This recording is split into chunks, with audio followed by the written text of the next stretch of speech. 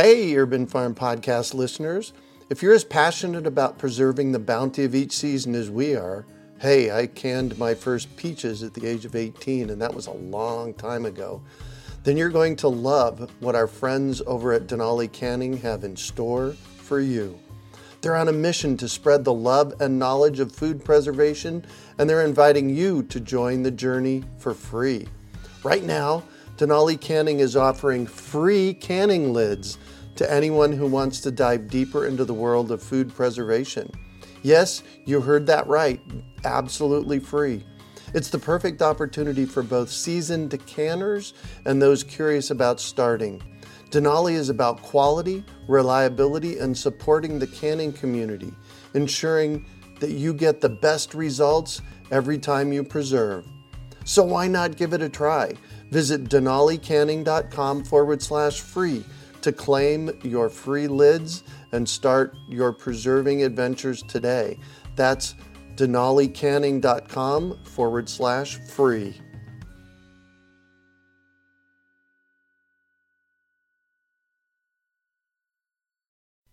My favorite plant to grow in my yard is the fruit tree, because you plant it once and you get fruit for decades. If you have ever been curious on the best ways to be successful in growing fruit trees, today is your lucky day. Why? Because my team and I have compiled our best interviews and videos in one place to assist you in growing your own toe-tingling peaches and awesome apples right out your front or back door. Plus, as an added bonus, we've included an in-depth guide to successfully growing fruit trees in your yard. To get access to this information, it's free, by the way. Just go to urbanorchard.org or text FRUIT to 33444. That's urbanorchard.org or text FRUIT to 33444. You're listening to the Urban Farm Podcast, your partner in the Grow Your Own Food revolution. Whether you've just been introduced to urban farming or you're a lifelong advocate, we're sure you'll leave feeling more informed, equipped, and empowered to dig deeper into the soil of your local food economy. With you every step of the way, here's your host, Greg Peterson. Today on the Urban Farm Podcast, we have Ocean Robbins of the Food Revolution Network to talk about changing our food future. At 15, Ocean was a co-founder of the Creating Our Future Environmental Speaking Tour, on which he and 3 other participants spoke in person to more than 30,000 students, presented for 2,000 people at the United Nations, and opened for the Jerry Garcia Band in San Francisco. How cool is that? In 1990, at the age of 16, Ocean founded Yes, an organization he directed for the next 20 years with the goal of connecting, inspiring, and mobilizing visionary young leaders worldwide. He has since spoken to hundreds of thousands of people, led hundreds of retreats, workshops, and jams for leaders in over 65 nations, written books, mentored and learned from changemakers, and been a creative partner and lead editor for several bestsellers. In 2012, Ocean founded the Food Revolution Network with his dad, John Robbins, which now has more than 32,000 members working for healthy, sustainable, humane, and delicious food. He currently serves as adjunct professor in the Peace Studies Department at Chapman University. Ocean has personally spoken and facilitated leadership gatherings in Jordan, Israel, Palestine, Singapore, Costa Rica, Russia, Finland, Canada, the Netherlands, India, Peru, and across the United States. All this, and he is an active, proud father of special need twins, a lover of life, a human being who is trying to live in a good way on the earth. Welcome to the show today, Ocean. Well, I'm thrilled to be with you, Greg. Thank you for being here. So I shared a bit about you. Can you fill in the blanks for us and share more about the path you took to get where you're at now? Absolutely. Well, I think my story goes back in some ways, a few generations. I'll start with my grandfather, Irvin Robbins, who founded an ice cream company you may have heard of. It's called Baskin-Robbins. Right. Wow. My dad, John, grew up with an ice cream cone-shaped swimming pool in the backyard and 31 flavors of ice cream in the freezer. He was groomed from early childhood to one day join in running the family company. He ate a lot of ice cream. Sometimes he ate it for breakfast. Wow. He invented Jamocha almond fudge, I might add. Really? Yes, he did. But when he was in his early 20s, my dad was offered the chance to join his father in running the family company, and he said no. And he walked away from a path that was practically paved with gold and ice cream to, as we jokingly say in our family, follow his own rocky road. And he ended up moving with my mom to a little island off the coast of Canada where they built a one-room log cabin, grew most of their own food, and lived very simply. They practiced yoga and meditation for several hours a day, and they named their kid Ocean. Of course, that's me. Yeah. So I grew up kind of far away from a lot of the world's problems with clean air and clean water and really healthy food to eat, and a lot of love in my family. I was monetarily poor, but I felt rich. Yeah. Because I was rich in a lot of things that really matter the most. Yeah. Then when I was about 10 years old, our family moved to California, and my dad ended up working on a book called Diet for a New America. It came out in 1987. And it inspired millions of people to look at their food choices as a chance to make a difference in the world. The media had a lot of fun with the story. They called my dad the rebel without a cone. You know, here's this would-be ice cream heir who becomes a healthy eating troubadour. Yeah. And I came of age, seeing my dad's impact, proud of all that he'd accomplished, and seeing the difference it was making in so many lives. Our family received tens of thousands of letters from people who were thanking my dad for changing, or in many cases, saving their lives. Wow. And so I decided I wanted to reach out to my generation and wound up founding a nonprofit organization at the age of 16 called Yes, which toured the United States and eventually worked in over 65 countries, helping young people to stand up for healthy people and a healthy planet. And as I traveled the world, I saw that everybody eats, and that what we eat has this huge impact. I saw how KFC and McDonald's and Baskin Robbins were spreading around the world, and with them, waistlines were expanding. Yeah. Hospital rooms were filling up. More and more people were getting sick. So eventually, after 20 years directing that nonprofit, working with individual change makers on a global level and helping them with leadership development, I wound up deciding to join with my dad directly in launching what we now call the Food Revolution Network. Right. And we are an education and advocacy organization that is standing up for healthy, sustainable, humane, and delicious food for everyone. Mm-hmm. And we are so grateful that we have the opportunity in our work to every day help people turn their health around, turn their lives around, and become a part of the solution. Wow. So tell me, what's the structure of the Food Revolution Network? How do you reach out to people? Well, we have an email newsletter that people subscribe to, and we publicize all kinds of projects and issues through that. We have a number of projects that we take on every year. Our biggest one is the Food Revolution Summit, where we interview 24 of the world's top food experts and broadcast those interviews online for free. We've reached more than 600,000 people in our past Food Revolution Summits, interviewing quite a range of luminaries, from doctors like Dean Ornish and Mark Hyman and Joel Furman and Caldwell Esselstyn and Christian Northrup, to world-renowned leaders from Dr. Jane Goodall to Woody Harrelson to Paul McCartney. We have a range, but they're all people who are changing the world and helping people live healthier lives. The Food Revolution Summit is a place where folks can come and really get the latest breaking news and insights on food and health. And my dad conducts all the interviews personally, and after 30 years as a leader in this movement, he knows the questions to ask to bring out the unique expertise of all of our speakers. And then we also offer online courses like our Plant Powered and Thriving course and other kind of resources to help people kind of focus on the how side of healthy eating and how do you put it into practice. And we have a blog where we publish hundreds of articles and breaking news and recipes and all that kind of thing. And we also take on campaigns. So we're preparing for a campaign right now that's going to focus on getting nutritional education into medical schools. Oh, wow. In medical schools right now, the average physician gets 17 hours of nutritional education in all of their years of medical training. Wow. Less than a quarter of our medical schools in the United States have a single required course in nutrition. And so in that context, we think it's high time that food, which is the foundation of health, should be taught to our healthcare leaders, right? So we're launching a campaign around that, and our actual focus is on the National Board of Medical Examiners, which creates the exams that doctors have to pass if they want to be physicians and become licensed.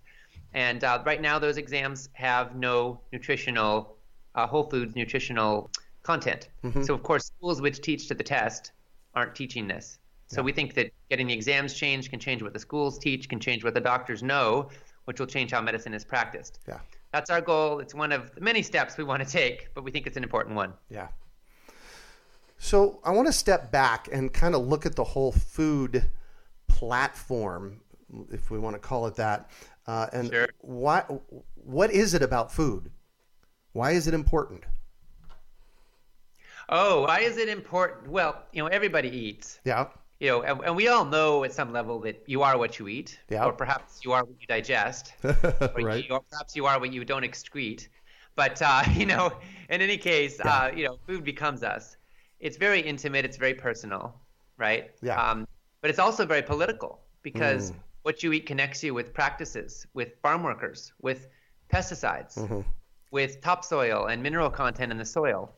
You're impacted by acid rain. You're impacted even by climate change. The price of food, the quality of food is impacted by geopolitical events all over the planet. Yeah. But it's also going to become very personal, and it could determine whether or not you get cancer.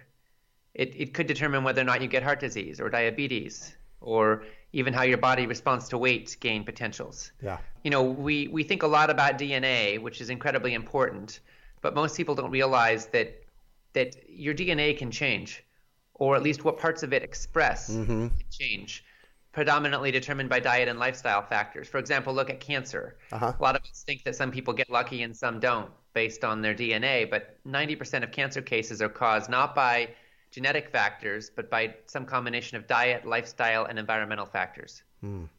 And so food is absolutely fundamental.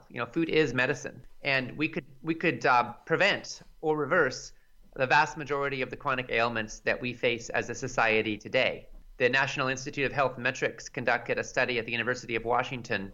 Researchers looked at the causes of disease and death all over the world, and they looked at diet and lifestyle and other factors. They looked at more than 300 causes of death. They looked at more than 90 different potential factors. They concluded, this is the most exhaustive report ever done on this topic, they concluded in their report, which they titled The Global Burden of Disease, that diet specifically caused 672,000 deaths in the United States last year. Now, that's more Americans that died in World Wars I, II, Vietnam, Korea, both Iraq wars combined. Yeah. But that was all in 1 year, only this time the enemy wasn't another country's bullets, it was our own knives and forks and what we're doing with them. Yeah. So the implications of diet are absolutely massive. When you look at it, when you look at the fact that we're spending $20 trillion a year on disease treatment in the United States, we call it healthcare, but let's face it, we're not caring for health. We're treating the symptoms of disease, or perhaps managing them in many cases. And real healthcare starts with not getting sick in the first place.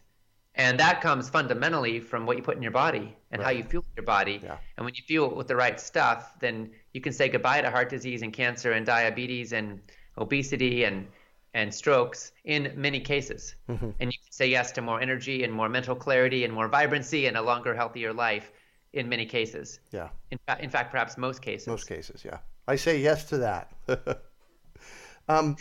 So let's talk about the food then. I'm a professor at Arizona State University on occasion, and one of the papers that I always give my students when I teach a class out there is, what is real food? They have to define it. So I'm going to ask you that question. What's real food? All right. So real food is, we basically need to eat more food that comes from plants and less food that was manufactured in plants. Oh, that's good. That's good. Right. Real food is the stuff that your great-grandparents would have recognized. It's the stuff that if you see it on a label, you actually know what it is, rather than a chemical that you can't pronounce. Yeah. Right. We have what Michael Pollan calls an epidemic of food-like products. Yeah. That are masquerading as food. We have cherry flavoring that tastes more like cherries than cherries do to many of us, because we've been kind of duped by these food-like products and the chemicals that are designed to trick us. And what they do is they cause us to eat too much. They cause us to get confused. Our bodies don't know how to process all these chemicals, and they can really mess with our body's ability to self-regulate. Your body has a natural proclivity to know when it's full. Right. But when you're jacking it up with processed chemicals, your body doesn't get the signal anymore. For example, fiber plays a critical part in telling your stomach that it's full. But when your body is not getting enough fiber because you're eating, white flour and white sugar and bottled oils and animal products as the basis of your calories, and you're not getting enough fiber, which is not found in any of those things, then your body doesn't know when it's full. Right. And less than 5% of the U.S. population gets the recommended amount of fiber. I think it's the number one nutrient that the most people are deficient in. And it all comes back to, again, the processed and high animal product diet that most of us are consuming. So when you consume a more plant-strong diet that's based around real, whole, natural foods, then you can reverse a great many ailments. Yeah. And that's what we're finding. It's not just my opinion. This is the conclusions of thousands upon thousands of medical studies that have been conducted and published in peer-reviewed scientific journals, which all essentially point in the same direction. I mean, there are, of course, points of disagreement, and some scientists disagree about the mechanisms behind it. But, the fact is that we have studies telling us that, consuming 3 button mushrooms a day or the equivalent can reduce breast cancer risk by 64%. We have studies telling us that when women consume green tea daily along with those mushrooms, their breast cancer risk drops by 90%. Wow. I mean, 90%. This is humongous, right? We have other studies telling us that when men consume cooked tomatoes 2 or 3 times a week on average, the risk of prostate cancer drops by 49%.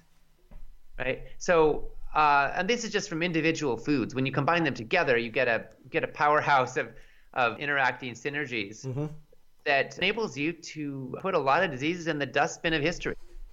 And I think that's incredibly exciting and incredibly empowering. That's why, to me, the food revolution is, yes, it's about recognizing how bad things have gotten and challenging the status quo, but it's also about standing for what's possible and recognizing that we can create such a better life and future. I think that's pretty exciting. Yeah, simply by putting something different in our mouths.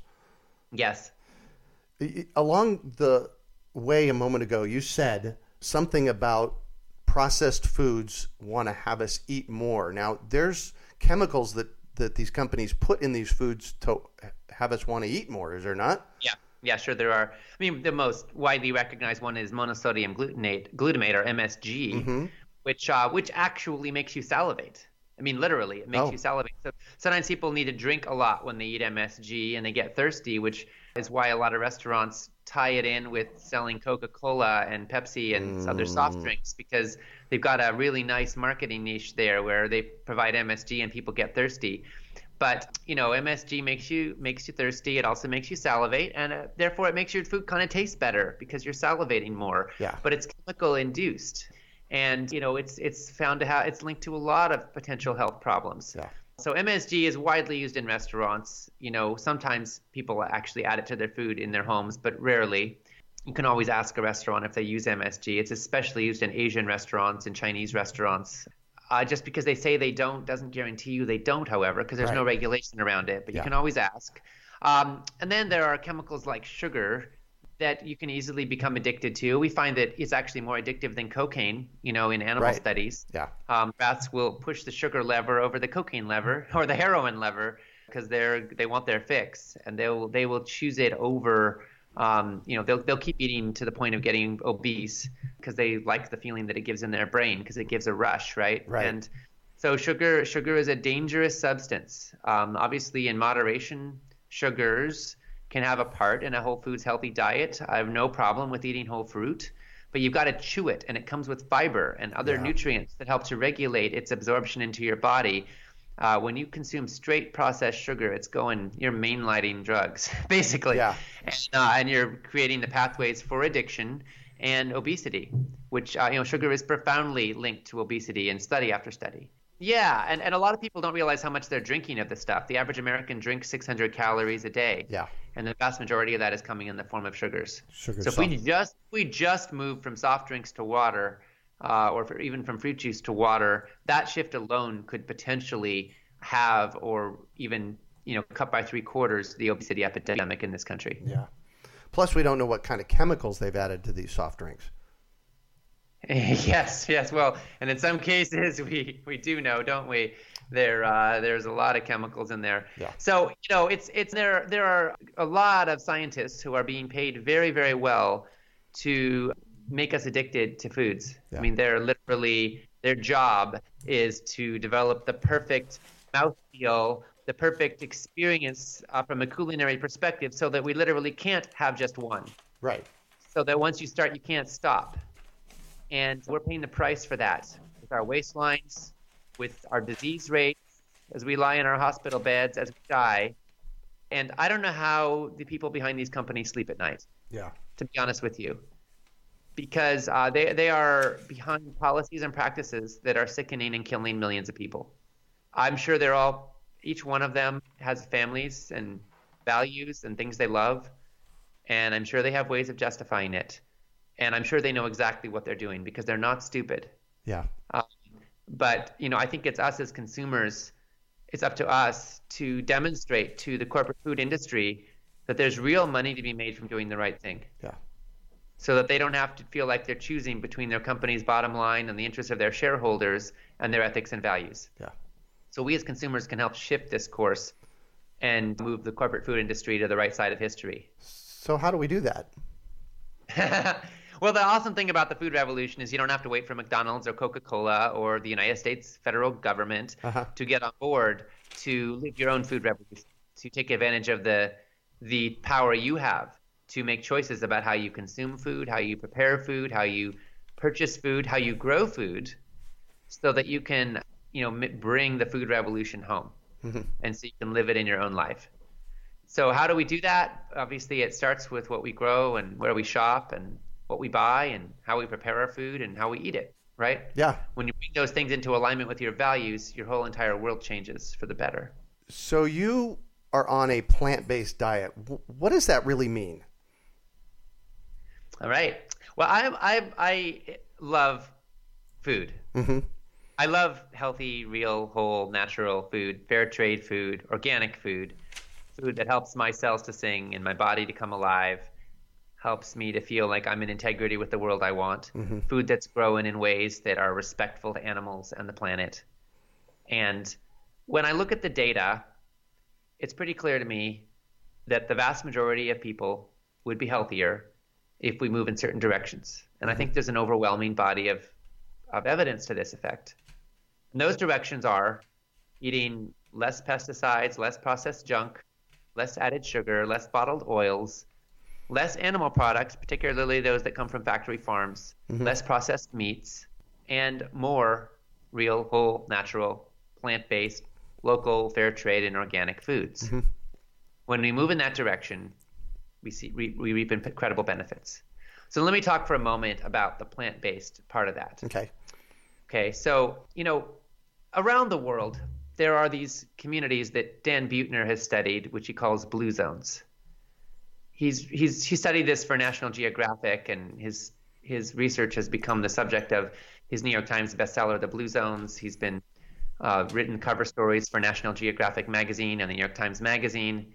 And his research basically found that there are certain places in the world where people live the longest and healthiest lives, like head and shoulders beyond anybody else on the planet.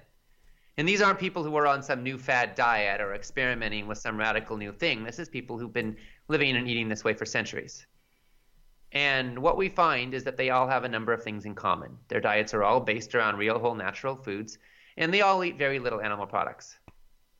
So it would stand to reason, based on that analysis, based on thousands of medical studies, that eating a predominantly plant-based diet is the optimal way to go if you want to saturate your body with the phytonutrients and the antioxidants and the flavonoids that come from plants, if you want to get the fiber that's only available from plant sources, if you want to therefore help to fight cancer and heart disease and diabetes and obesity. And that's what we're seeing. So, I say plant-based or plant-strong or plant-powered. I don't say vegan or vegetarian for the most part. And my reason for that is because I'm more interested in moving in a direction. I don't care that much. I don't think from a health standpoint it matters that much whether you're 95% plant-based or 100%. To some people it might. If you're actually allergic to something, then of course it matters a great deal. You should have 0 of something you're allergic to. Right? But otherwise, from a macronutrient perspective, it's not hugely consequential. What matters is the bulk of what you do and the bulk of what you eat. Now, some people find that having a bright line or a sharp boundary helps them to stay with it. give an inch and they take a mile. They feel like they can't afford, you can't give an alcoholic one drink a week. Right.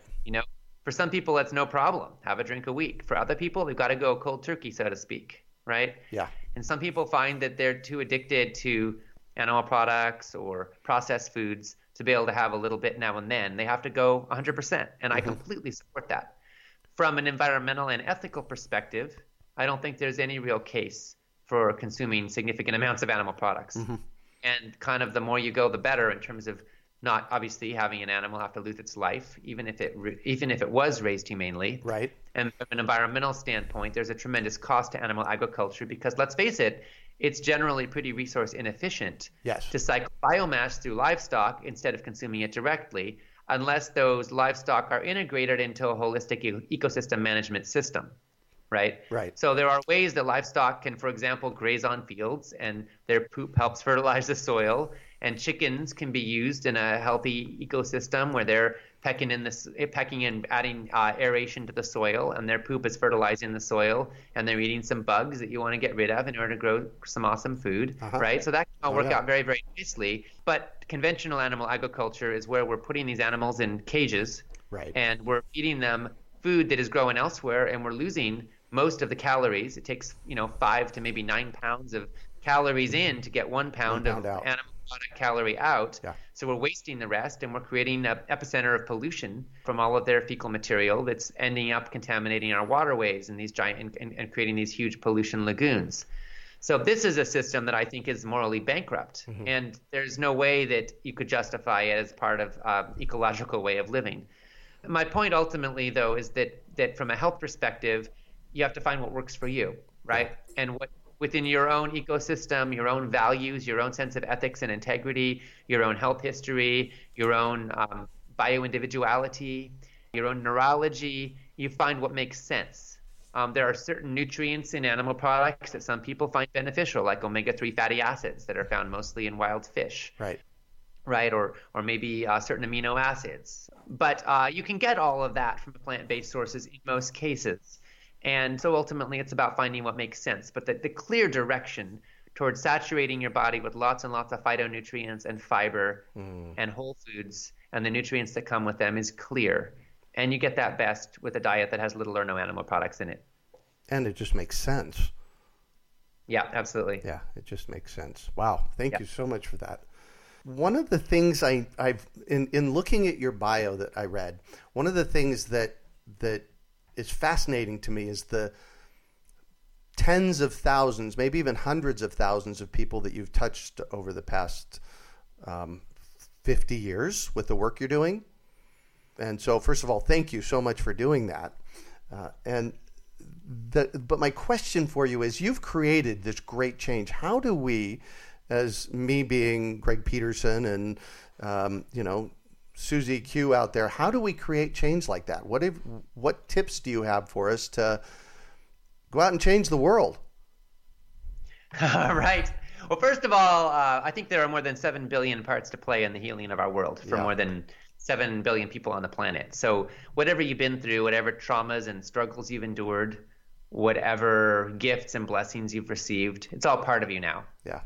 And life, I think, is about taking what's been done to us or what's been given to us and using it for the best that we can, right? Yeah. And I think that in a world as troubled as ours is today, we can't afford the luxury of thinking that our lives exist in isolation, that we can just take care of number one, so to speak, and forget about the rest of the world, because we're all interconnected. Yeah. And what happens in the world around us affects us. And to not have some sense of integrity relative to the world around you and your own contribution is to cut off some part of your own basic human nature, your own basic humanity. Because I think it's part of human nature that we care about each other, that we care about the world around us. And so we have I think a moral responsibility and also it's almost a necessity for our own personal well-being to feel like somehow, some way we are contributing to positive benefit in the world around us. Yeah. So that said, how do you make a difference? Well, first of all, I say look at the issues in the world that speak to your heart, that concern you, that move you. Like, what would motivate you to get out of bed in the morning? Yeah. Say, oh, I want to make a difference on that? Is it poverty? Is it kids going hungry? Is it educational systems? Is it food and the way our food is growing or how it's produced? Is it farm workers who are, being poisoned with the pesticides that they spray on the crops, which are now creating a life expectancy of 49 years for the average farm worker in the U.S.? Wow. Is it treatment of animals who are living their entire lives in abject misery? Is it antibiotics being used in factory farms and the way that's rendering the viability of future antibiotics potentially threatened?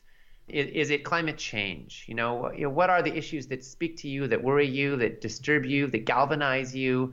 And whatever it is, one of the first things is to look at, how can you engage? How can you contribute? So I think the sweet spot is you look at what does the world need, or what are the issues you feel the world calling for from you is number one. Number two is what are your gifts? What are you good at? What are you talented at? And number three is what do you love to do? Right? Yeah. What would you do in a heartbeat if you only could, right? And these may not always be things you're good at. It's awfully nice when we get alignment there, but some of us love singing and no one else loves listening to us, right? But that doesn't mean we shouldn't sing, right? So any one of those things is meaningful. Yeah. But if you can get two of them synced up, or ideally even all three of them synced up, then your life has a potency and a vibrancy that's incredibly powerful. Yeah. Wow. So I look at how we can create any kind of alignment there between what the world needs, what we love, and what we're good at. Yeah. And that's ultimately, it's a dream come true if you can make a living doing that. Some people can. But even if you do it on your off time or volunteer time, you'll still find that it gives your life a potency and a vibrancy and a joy that's much deeper. Yeah. So that's one thing we can do. And then strategically, when it comes to food, I say, change what you buy so that it's in alignment with what you value. If you can grow some food, go for it. But then also be an influence on the people you love, right? See if you can spread the word because you care about people, right? You want them to be healthy. You want them to be thriving and alive. And you are a change agent. So look at yourself as a brand ambassador for the food revolution or for the causes you believe in and care about. Yeah. And see how you can help people galvanize and connect and engage. Wow. And the top 5 tips I have for mobilizing and influencing others are, number one is respect them. Love them where they're at, because Dr. King said you have no moral authority with those who can feel your underlying contempt. So we have to, if you want to be a change agent, you have to start from a foundation of respect for other human beings. Number two is speak your truth, because if you don't speak it, they will not hear it. So do look for ways to speak up and organize. And number three is listen, ask questions, engage, learn what matters to people. When you feel resonant with or can understand where they're coming from, you have a lot more influence in that relationship. Oh, yeah. You know how to land with them and what they care about. And when it comes to growing food, which of course is your focus, Greg, some people are motivated because they want food security. They think the apocalypse is coming and they want to be able to have their own food in their backyard. And other people could care less about that, but they want organic food, right? And other people want to save money and they got a little space in the land and they want to plant some seeds and grow food because they like the idea of saving a buck, Yeah. Other people, it's just because they want to feel connected to the earth and they find it spiritually fulfilling. And so there's all kinds of motivations that could move somebody. And so finding out what people care about is a great way to engage them. And then principle number 4 is, love people. Just, when people feel that you love them, they're naturally more open to your ideas. I think love's kind of like the sunshine that makes the seed want to sprout. Yeah. Even if it's underground, it's a lot more likely to come up when that sun is shining to warm the soil. Yeah. So love helps evoke people's own natural native curiosity and ability to connect. And then my 5th principle is walk your talk. If you're not living it, you're going to have a hard time convincing others. Yeah. But I can't tell you how many people, I'm talking to them and they're like, how do you have so much energy? You go and go all day long. And I'm like, well, it doesn't hurt that I eat a healthy diet, Yeah, exactly. And I can talk on it like, oh, what do you eat? And you talk about it, right? It's a great entry point. Yeah. So when you're walking your talk, when people can say, wow, how did you lose all that weight? I think that it's just awesome, Yeah. Wow. Yeah. I am so glad that I asked you that question. Cool. That was epic. I am always looking for epic in the podcast, and that qualified. Thank you for that. Sure. So I'm going to shift on you, and I'd like for you to talk about a time you failed, how you overcame that failure, and what you might have learned from it. All right. Well, I didn't start out being necessarily a great communicator when it came to the causes I believe in. I was raised, on a little island in the middle of the woods, and I didn't have a lot of social life in my earliest years. When I was 8, I was going to school.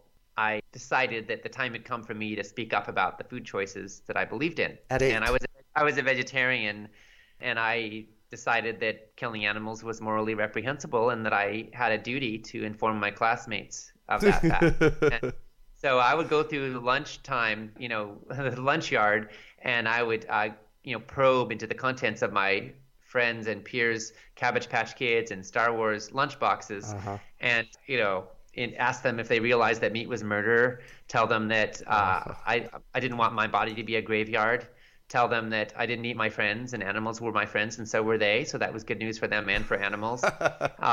And it got to the point where no one wanted to sit with me at lunch. One day I got into a argument with my best friend Damien, and he was eating a roast beef sandwich, and I asked him if he believed in the death penalty for murderers. And the conversation kind of went downhill from there. And I ended with his roast beef sandwich in the garbage and me in the principal's office. And I had this very kind of disturbing moment, taking stock of the fact that I was advocating for compassion, and yet I was getting in fights with my best friend over the contents of his lunchbox. Yeah. And I realized then that if I wanted to be an agent of change, I had to be an agent of compassion too. Yeah. And respect. And quite frankly, I'm still learning that. I think many of us are. Yeah. How do you stand for something and with passion and boldness and clarity without alienating people who may stand for something different? Yeah. But that is the art of being a change agent, I think. Yeah. What do you consider your biggest success? Oh, my goodness. I think that, ultimately, it's all the stories I hear from people who have participated in our summits or our courses or get our emails. They've changed their diet. They've changed their lives. And they've had cancer go away. They've had diabetes go away. They've lost 80 pounds. We participated in a program recently with Dr. Susan Pierce Thompson. It was an online class on food addiction and food freedom. And in 8 weeks, 2,000 participants lost 30,000 pounds. And, when I hear these stories and I think about the lives that are changed, the heart attacks that won't happen, the families that won't be torn apart by premature death and disease, and I hear about people who have their lives back, that's my greatest success. Yeah.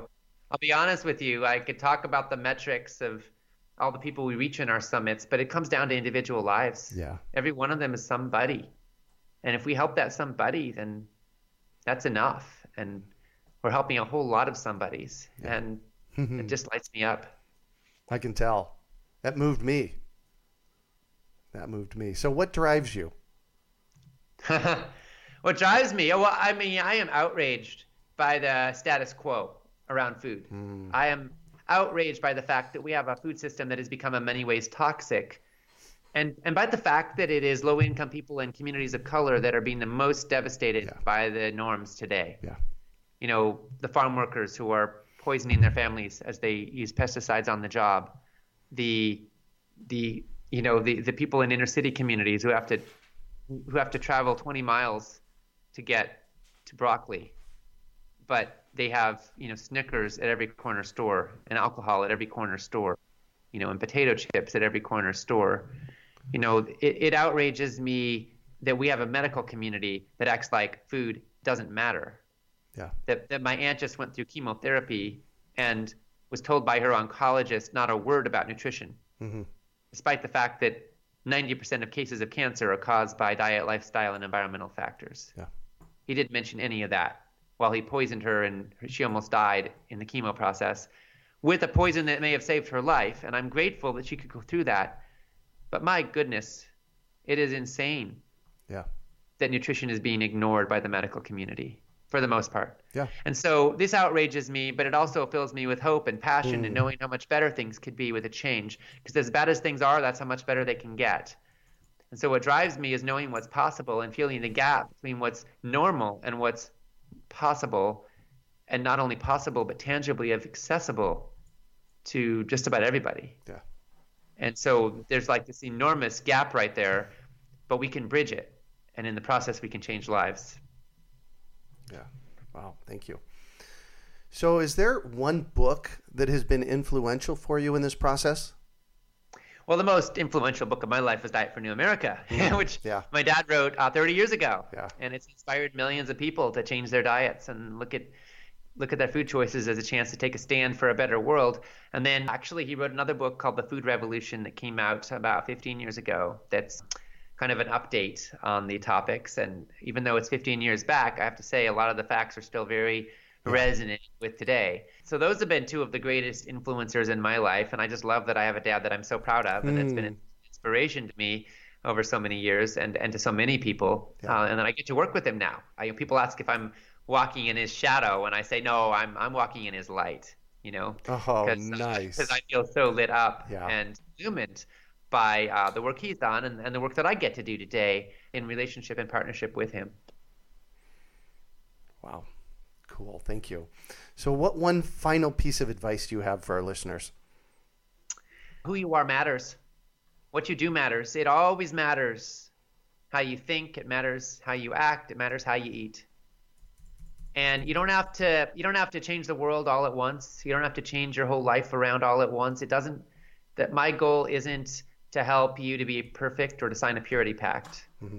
My goal is to help you create the habits day in and day out that become as natural as brushing your teeth in the morning. Yeah.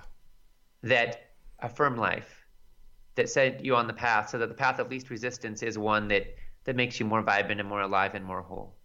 And my advice is wherever you are, take a look at where you are and take a look at where you want to be and see if there's a step you can take and then another step you can take to bridge that gap and get some positive momentum. Because every step gets easier once you get going. Yeah. And never lose track of where you want to get to. Yeah.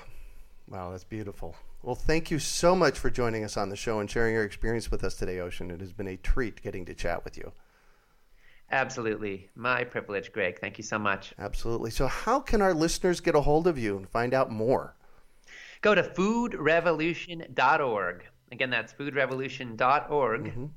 And you can join our email list and sign up to get updates. And you can see our blog and all the articles we're posting and all the resources we're sharing. We'd love to have you on board. You are part of the food revolution. Yeah. Every time you choose real food over processed junk, every time you plant a seed, every time you participate in the transformation of our food systems, you're a food revolutionary. Yeah. So you're part of us. And if you want to join the organization as well, again, check us out at foodrevolution.org.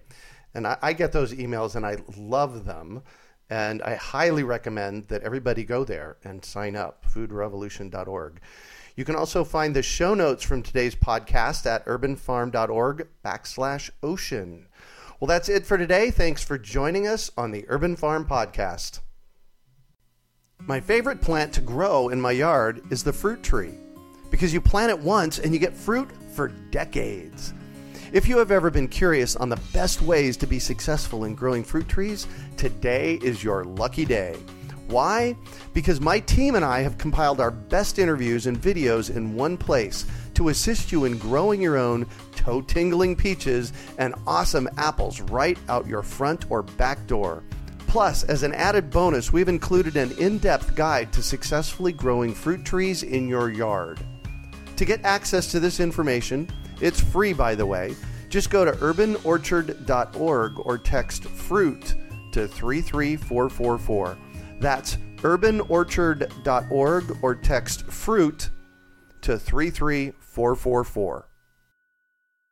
We hope you enjoyed today's episode of the Urban Farm Podcast. Remember to listen 3 days a week for tips, advice, and resources to help you on your journey with urban farming.